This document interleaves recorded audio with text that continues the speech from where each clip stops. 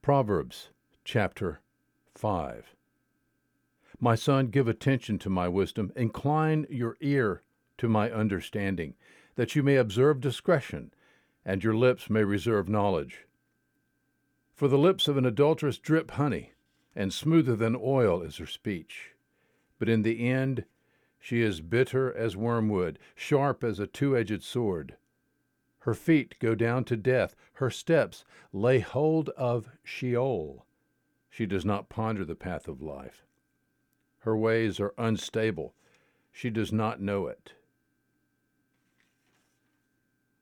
Now then, my sons, listen to me, and do not depart from the words of my mouth. Keep your way far from her, and do not go near the door of her house, lest you give your vigor to others, and your years to the cruel one, lest strangers be filled with your strength, and your hard-earned goods go to the house of an alien, and you groan at your latter end, when your flesh and your body are consumed. And you say, how I have hated instruction, and my heart spurned reproof, and I have not listened to the voice of my teachers, nor inclined my ear to my instructors. I was almost in utter ruin in the midst of the assembly and congregation.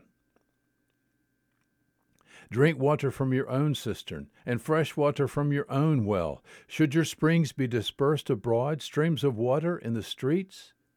Let them be yours alone, and not for strangers with you. Let your fountain be blessed, and rejoice in the wife of your youth, as a loving hind and a graceful doe. Let her breasts satisfy you at all times. Be exhilarated always with her love. For why should you, my son, be exhilarated with an adulteress, and embrace the bosom of a foreigner?